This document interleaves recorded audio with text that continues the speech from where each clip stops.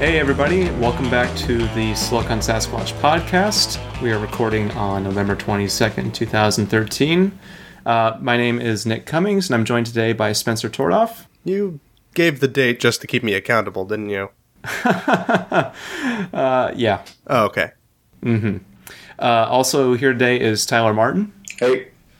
And Aaron Thayer. Good afternoon, evening, or morning, depending on when you listen to this. It's a Truman Show thing almost, isn't it? I think so. Okay, we'll go with that from now on.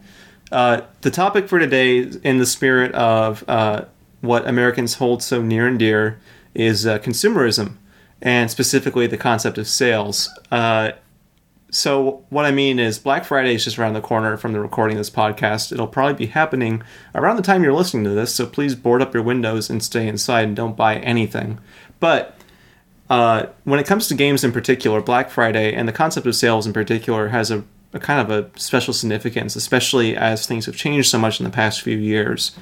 It used to be that you would expect to buy a game at full retail price back when cartridges and CD-ROMs were the, kind of par for the course for games. But now that things are starting to go digital on not just PC, but handhelds and consoles, the whole concept of pricing for games and sales and bundles has really shaken things up to the point where it's kind of changed the way that I think most of us look at buying a game. Like, would you buy a full-price indie game anymore when a Humble Bundle will probably come out in 6 to 12 months featuring that game for a pay-what-you-want scale?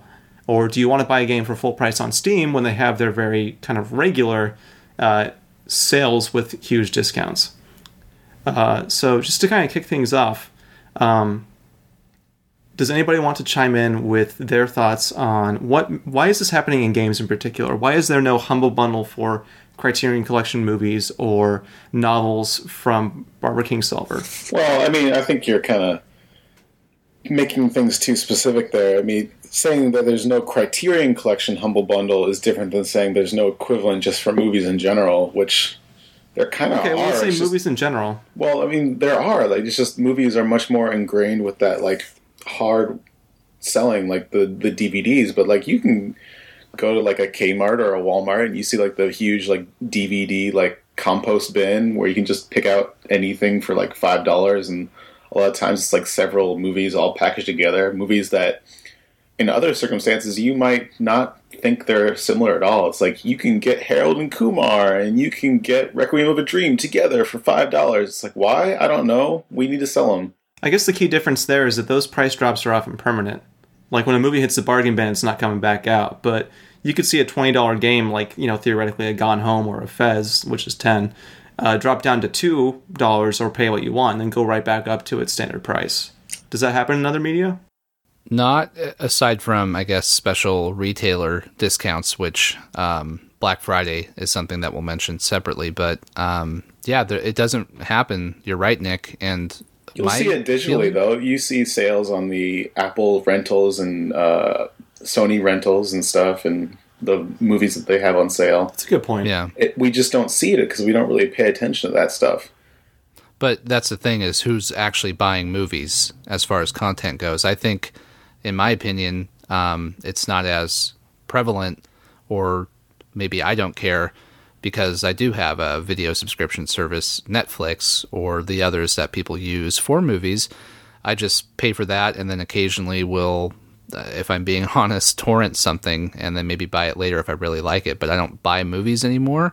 I'll just kind of wait until they go to second run, or I'll go to the theater for the special occasional film. With games, I feel like there's not the subscription service to kind of entirely devalue the medium, so starting with indie developers and platforms like Steam that were at one point more independent and not as large as Steam is now. They're still independent.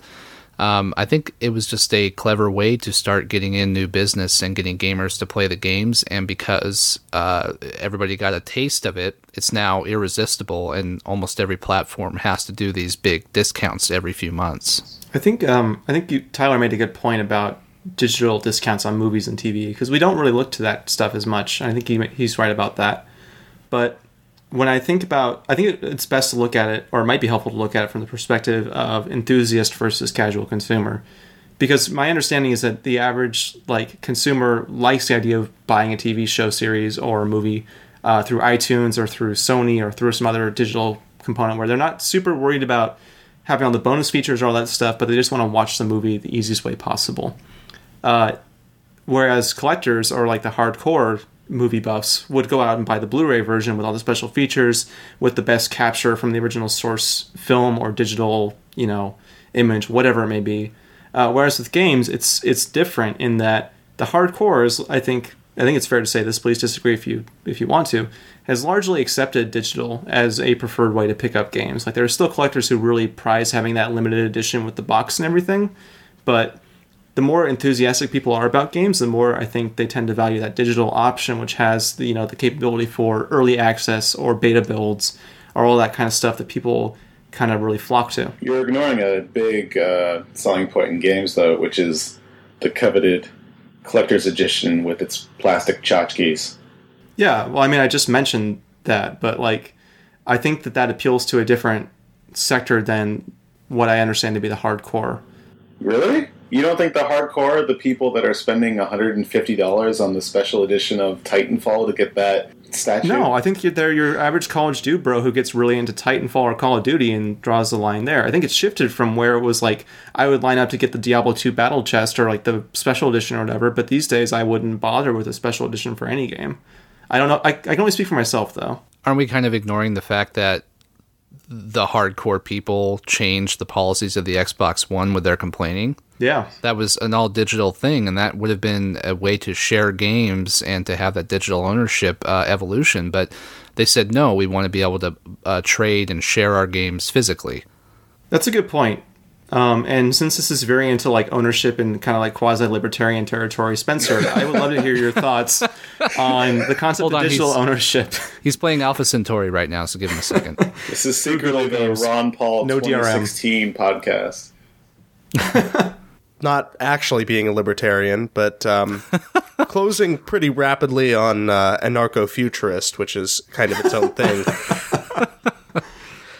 I think that the reason that games are kind of in this weird area is because they exist in the intersection of digital distribution, which honestly, well, film and TV has caught up. It's still the cutting edge. Like, games are the most available digital commodity to a certain extent. They release the same day in a digital format, are available immediately. It's really beyond compare to anything else, especially for something that was a physical good. However, at the same time, game licensing is really kind of draconic compared to film and television.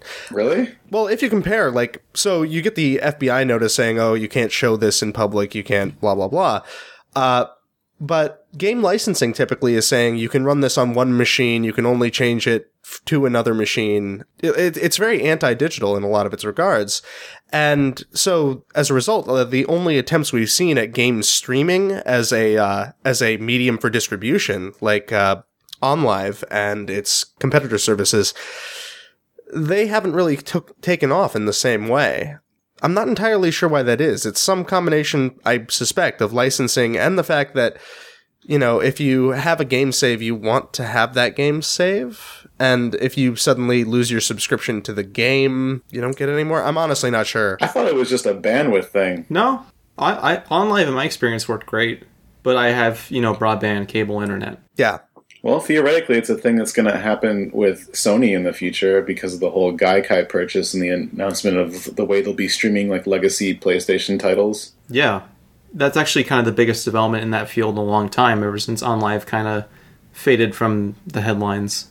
So it'll be interesting to see what they deliver there. Didn't Gamefly have some kind of streaming service too? No? Am I making that up? No. I don't believe so. They just sell some PC games. Oh, okay. Honestly, the move by Sony is kind of brilliant in that they're going to make legacy games available on the PS4, but because they're only doing legacy games, they're getting extreme mileage out of their server hardware because you don't need nearly as much backend to emulate, PS2, PS1 games versus PS3 games are still going to be pretty big, though. PS3 games will be pretty big, true. But, I mean, compared to OnLive, which is trying to do contemporary new games over a network. Actually, the PS3 thing is brilliant because the amount of computer hardware, the price needed to really emulate that well is so minimal, especially when they run it natively like they probably will, that it's probably less data to stream a 720p or 1080p stream from a server box than it is to stream a Blu-ray's worth of content over to you. I highly doubt it'll be 1080p. Yeah, I doubt it too, but I doubt this service will even materialize for a year, so we'll see. Oh yeah, I don't see us seeing it before E3 of next year. Yeah. So does the streaming aspect bring value to you guys in talking about kind of the pricing module or the how games are priced now? I think for myself, the allure of the game discounts and why I never pay full price for games unless I know that they won't come down in price like a Nintendo game. It was actually a way to combat piracy for myself. I never was a huge game pirate, but there were definitely times a few years ago when I was a poor college student, which, let's be honest, is a lot of the market for games still. It doesn't justify it, but whatever. That was when I couldn't afford to play every game I wanted, as an enthusiast I wanted to. Eventually I'd buy them later, but once Steam started doing the sales and everybody else jumped on the bandwagon, that kind of nullified it for me, so now I just wait for the best deals. That's actually a big part of it. I mean, Steam's success, among other reasons, can be tied directly to making it more convenient to own a game than to pirate it. Part of that is just the nature of digital distribution. They kind of changed the game in that regard. But the other aspect is discounting things very sharply and relative to the market very suddenly. When I purchased BioShock Infinite, it came with a copy of XCOM. And that game was still, at that time, about $40. And that's a type of offer that it seems insane, but because it's digital, you're just adding profit by generating another key for the existence of this copy. It's post-physical, and that's kind of a big deal. It's kind of the weird thing that digital distribution has done to the idea of supply-side economics. I mean, you have this completely oncurring idea of supply and demand, but digitally, you theoretically have infinite supply. Right. So if you could just drum up enough demand, you could put it at a penny and still make a profit. The supply really comes down to your ad space and to your targeting. Like, how much information can you get out to consumers and how efficiently can you do it? And bandwidth, of course. We're not really factoring that in either. Yeah, but it's gotten to the point where the majority of consumers for this kind of product have the bandwidth. And I was talking about the company, like the server-side bandwidth and storage. Well, it seems like they're pretty well equipped too. Yeah, it's just it still costs something, is all I'm saying. It costs a lot. Yeah. Well, the other aspect too is that not only does this, it widens the market, it allows you to sell to literally anyone who wants it, but at the same time, you can continue to generate a profit on games long after their release because you don't have to press new copies. It's just sitting there on the server, and somebody makes the decision, hey, let's do a weekend sale of this, drop it down to $5, and then a bunch of people buy it over that weekend. Again, this is really just kind of unparalleled. There's no good analog for it in really any other market. Yeah, and we can kind of thank the PC market for doing it, right? Because the console manufacturers have only just in the last few years started to copy what the PC pricing scheme has been, because, PC more or less adopted the digital format first. But there's also iOS and mobile. True. I mean, you got the whole, you have free weekends, you have $1 weekends. Free up a day. Yeah, you can make cases for whether that's been a boon or kind of a curse for the gaming market as a whole. Even free-to-play, which is not, a pricing like a discount on multiple games, but just all these concurrent pricing models have absolutely shifted how consumers get their content. And for instances like MMOs that went free-to-play got, a 200% revenue increase over their monthly subscriptions after just about the first month. So I wonder if that's part of the method of Microsoft's design with some of their launch games that have like built-in free-to-play elements in them. Like Killer Instinct? Well, not just Killer Instinct, but even like Forza. Like, there's things you can buy in these games, like microtransactions that are just like random packs and stuff. And Rise too. Rise, which there is a multiplayer component to that game, right? Like, it's not just single player. I assumed it was only multiplayer, but I also know next to nothing about it. Yeah, I thought it was only single player, so go figure. but I think they're being rather forward thinking. I mean, launch games are notorious for like they're there to drum an interest. They usually don't break even. They don't sell as many copies as games that launch later in the generation obviously would, and they tend to sink in price more rapidly just because they were rushed out the door and newer games are becoming available as people purchase the systems. So maybe they're just thinking this is a way for these games to continue earning money even when the actual value of the title itself has long since declined. I will be curious to see what the revenue for Killer Instinct specifically is going to be, since it is a free game. You only get one character, but how many people I thought you on get launch? 6. No, 6 is if you pay the $20. The free version is Jago only. Yeah. Jesus. So yeah, you get one character, and how many people on launch day are going to be, considering some of the customers of Xbox that I'm familiar with, are going to just go, oh, okay, cool, free game. Oh, only $20 to buy these 6 characters? Okay, that's fine. And then that could be, because an immediate install base of 1 million people, as we were just talking about, some of the news broke. What was it, 1 million consoles, Nick, that sold within the 24 hours? 1 million. So 1 million people out there potentially with this Killer Instinct game that might just drop $20. Okay, I mean, that's a great exaggeration, but that's a smart idea for a console launch, in my opinion. Yeah. I don't know. It sounds troublingly similar to what Microsoft was attempting to do with Microsoft Flight and Age of Empires Online, where there's the one free component and then they start charging you for any further components. It just seems too reminiscent of that, and that was not a winning strategy for either of those. Flight, anyway, was canceled, and I don't know if AOEO was, but... I think one key difference is the whole Xbox Live Gold component, though. You can't play Killer Instinct online if you don't have Gold. And if you're already paying... But if you're already paying for Gold, what I'm saying is that you're already, like, sort of inclined to be paying for these services. Like, you're not... Yeah, your foot's halfway in the door. skirting from free thing to free thing. Right, but if you're paying, what is it, $15 a month for Gold, why don't they just give the game to Gold subscribers? It's $60 a year. Well, let's also remember that PlayStation is charging for online now too. So, but you get but the free-to-play games on PlayStation aren't... They don't require PlayStation Plus. Like, Warframe doesn't require it. I don't know, what's the other major... Blacklight doesn't require it. Oh, okay. Oh, they're doing Blacklight on there. I'm pretty sure the subscription games don't require it too. Like DC Universe doesn't require Plus. Interesting. Yeah, there was a subscription that is, I guess, a little bit different than what we were talking about. But I think there was a conversation with the Elder Scrolls developers of trying to bypass Microsoft's Gold requirement for their monthly fee to play on the Xbox One. So we'll see how that actually works out. Yeah, I'm pretty sure Sony's already announced for that and for Final Fantasy XIV, when that gets ported to PS4, that they won't require Plus to play online. So, speaking of this whole notion of subscriptions, I wanted to call out a couple of historical examples for games, because I've noticed that, barring a few like MMORPG subscriptions that are specific to those games, or like this Sony Station Pass, if that still exists, subscription models have kind of gone away.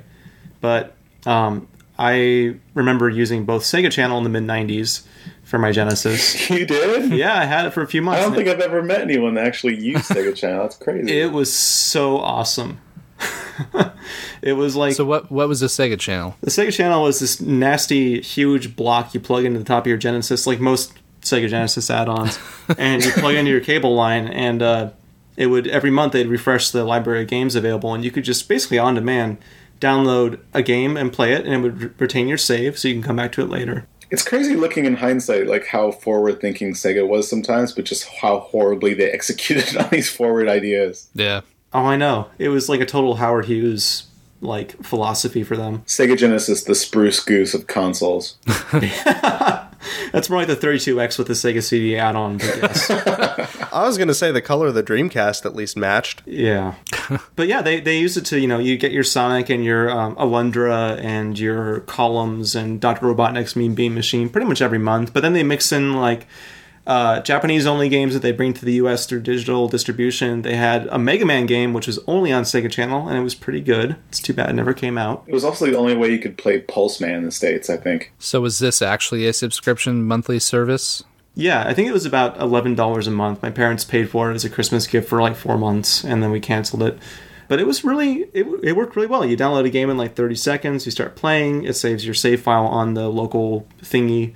The thing with subscription models, and the other example I was going to give was GameTap, which I had for about 2 months before I realized it was a crock of shit. Oh, yeah.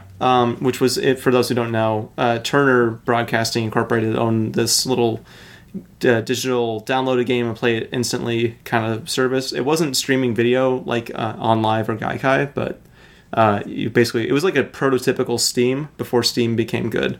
It kind of started as like only like classic like legacy games, like arcades and like early console games, right? Yeah. Well, they tiered it where it was like classic arcade games for free, and if you wanted to play like Sam & Max Season 1 or Uru the Mist like MMO, yeah, I know, right? I did. It was horrible. I played for about 20 minutes. So here's my thesis, basically, and I want to hear what you guys think. Those subscription models have gone away because they are marketed towards, I think, the core gamer. But what we've seen is that through Steam, through Humble Bundles, etc., through goodoldgames.com, those people want to own the game outright. DRM aside, which Steam has, but Good Old Games doesn't. They want to own the game, and they voted that way with their money. So those services exist where you can own an IP, a game, but the subscriptions have gone away. And customers are fairly adamant about keeping those like DRM free options with the Humble Bundles and stuff, aren't they? Like, absolutely, yeah. It's huge. Wasn't that a big point of contention with like the Origin bundle? Whereas like people were worried that like Origin was going to be the only way you could play those games? Yes. I think it was more the overall trend of, big companies also doing bundles, and then you're not getting a DRM free option. But I don't know. I didn't think it was that big of a concern, especially given that the Humble Store exists now, and that's all either DRM free or Steam Redemption, I believe. Yep. However, I feel like we've been ignoring the elephant in the room in terms of this, because we have a lot of forward-thinking companies who do subscriptions that provide games with the subscription. Microsoft just got on board. Sony's been doing that. Sega in the past. Nintendo has failed to embrace either the subscription model or the deep discount model. Really, they're kind of dinosauric in the way that they've been handling online and digital transactions. I don't have enough fingers and toes to count the ways that Nintendo's policies towards games are archaic, though. I mean, that's generally true, but I mean, it's especially painful when you guys bought Pokemon on your 3DS, but it's tied to that 3DS because it's a digital download.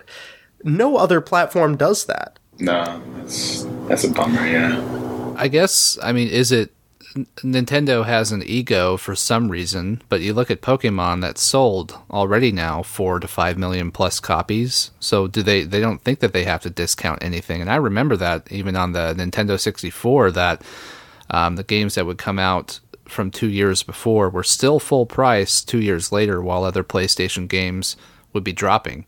Like I think that they just don't think that they have to do it, and the consumers still buy it, so why do they need to?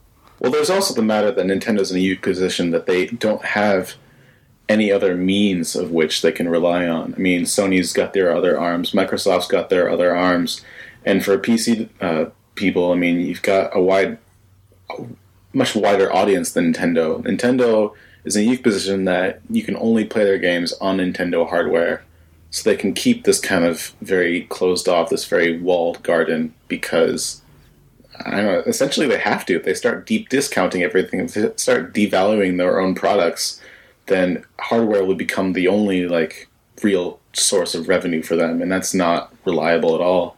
Right. Nintendo's success has always come from its, steadfast focus on vertical integration.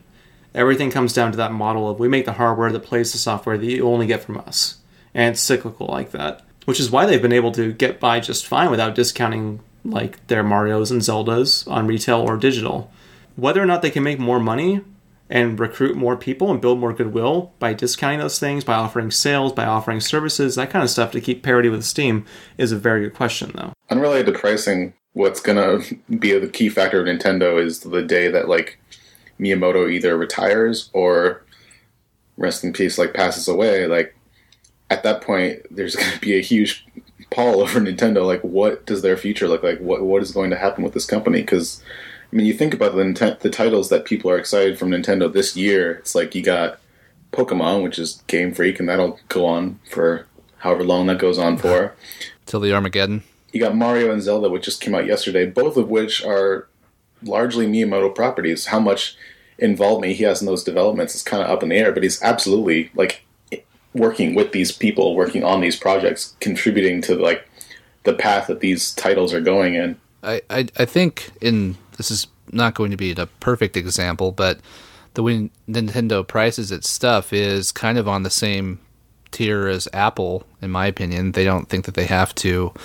Nintendo's not a boutique brand as much as Apple is, which, you know, it's great and also fashionable right now, but Nintendo has a track record for solid hardware, at least as far as, you know, it's a game machine, and at least in my experience, it does what it needs to do, and it's reliable in that sense. But both of those companies don't have to discount anything because people who will pay the price, of course, different stories and different profit ability, but just Nintendo, like Nick's saying, and like we're kind of talking about, just does their own thing. But you're ignoring with Apple, they kind of know where they're making their money. I mean, there's a reason that Mavericks is free for OS X users, because they make their money from hardware. Nintendo doesn't have that concept. There is no, like, this is where we make our money. It's like they're treating hardware and software as both, like, potential revenue earners. Yeah. That's true. And they had a huge war chest from the last generation, which didn't hurt, but they can't discount their software for the reasons that we mentioned. They can't discount their hardware the way that, or they can't take a loss on hardware the way Microsoft and Sony are with their current consoles. You make a good point. And there's one last thing I wanted to raise about the whole Nintendo scenario, which is there's been a lot of talk a few weeks ago recently about whether Nintendo should be branching out and becoming a software-driven company and releasing Mario and Zelda titles on iOS, on Android, on other platforms, which to the average gamer probably sounds like anathema, like there's no fucking way they would do that, right? But a prominent blogger with an Apple focus, John Gruber, who writes Daring Fireball, posed that question a while ago, which drew like a huge response, you know, mostly negative, but his points about the business, though, were pretty salient, which is that Nintendo makes really good hardware and doesn't sell enough of it, and their IP is limited to that hardware, and they're showing no signs of, like, thinking outside of that, when the average kid, probably for Christmas, if they can get, like, if they're lucky enough to get a $200 gift from their parents, which is, you know, again, a position of privilege, but those kids are going to ask for an iPod Touch over a 3DS probably, or a Vita. The question just becomes, like, what are they going to sell more of? Are they going to sell more copies of $40 Mario on, like, 5 million 3DSs, or are they going to sell more copies of $5 Mario on 100 million iPod Touches? That's a good question. And don't you think that they might pull the Square Enix pricing model of their iOS editions and still charge you $20? I don't see them doing like a $1 Mario game or even $5. Yeah. No, I don't think they would. But also, in Gruber's defense, he didn't think they should either. He thought a $10 Mario Kart with like add-on tracks for additional purchases would make perfect sense. However, and this is kind of my view on the whole thing, macOS didn't make it to any other platform until the departure of Jobs the first time from Apple.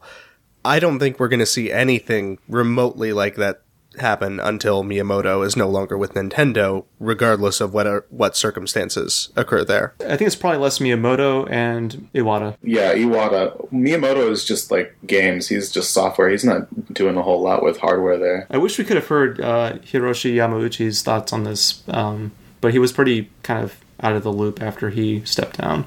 The former president of Nintendo. Mm-hmm. Well, if we have any bright spot to look forward to, is Nintendo is redoing some Hanafuda cards. So, you know, they're really going to branch out their hardware market to start going back to like it's 1890 when the company was around. Huh. So I think they're good, you know. They just got to focus on that now. I think the key thing to take away from this is that, especially when you're an enthusiast, like, it's nice to have these discounts everywhere, but when it comes down to brass tacks, like, if you make something worthwhile, worth spending the money on, like, people are going to pay full price for it. You're going to find some kind of audience, whether you're Nintendo or Sony or Microsoft or even a lot of iOS developers. Like, there are still titles where if there's enough acclaim for it, if there's enough momentum behind it, something to get me interested, something that makes it look unique and original, like, I will pay what you're asking for. You just gotta make that case.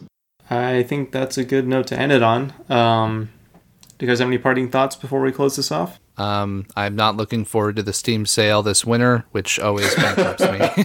Oh god, it's so true. I gotta set a budget like going to Vegas. Yeah, that's the problem with gamers like me who are natural collectors, is after kind of parting with my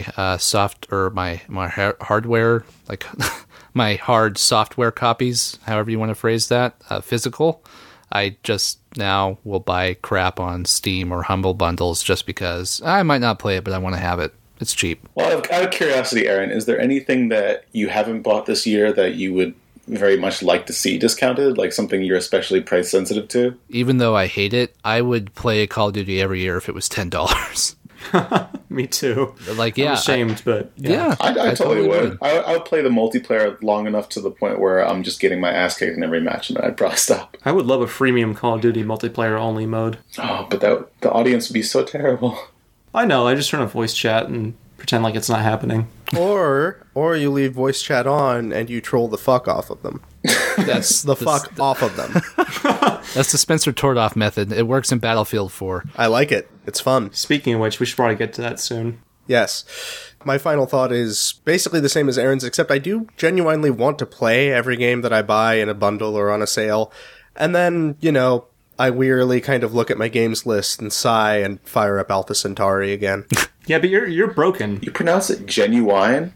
Like the rapper? It's genuine. There's a slight difference. Yeah. And also, I'm super broke right now, so honestly, it doesn't really matter. Except for the games that seem to make their way into my possession by way of Aaron or other friends. That's right. You're mine now. Your sugar daddies. Yeah, so to speak. All right, Tyler, Aaron, Spencer, thank you for joining me. Productive discussion as always. Let's guard our wallets carefully this holiday season and try not to become consumer, soulless junkies like America wants us to be. And I will see you guys next week. Thank you. Thank you. Thanks. The Silicon Sasquatch podcast is a production of SiliconSasquatch.com. Our panelists for this episode were Nick Cummings, Aaron Thayer, Tyler Martin, and Spencer Tordoff. The episode was produced by Spencer Tordoff, and the remainder of our staff is Doug Bonham and Britt McGinnis. If you'd like to hear or see more of our work, please check out SiliconSasquatch.com.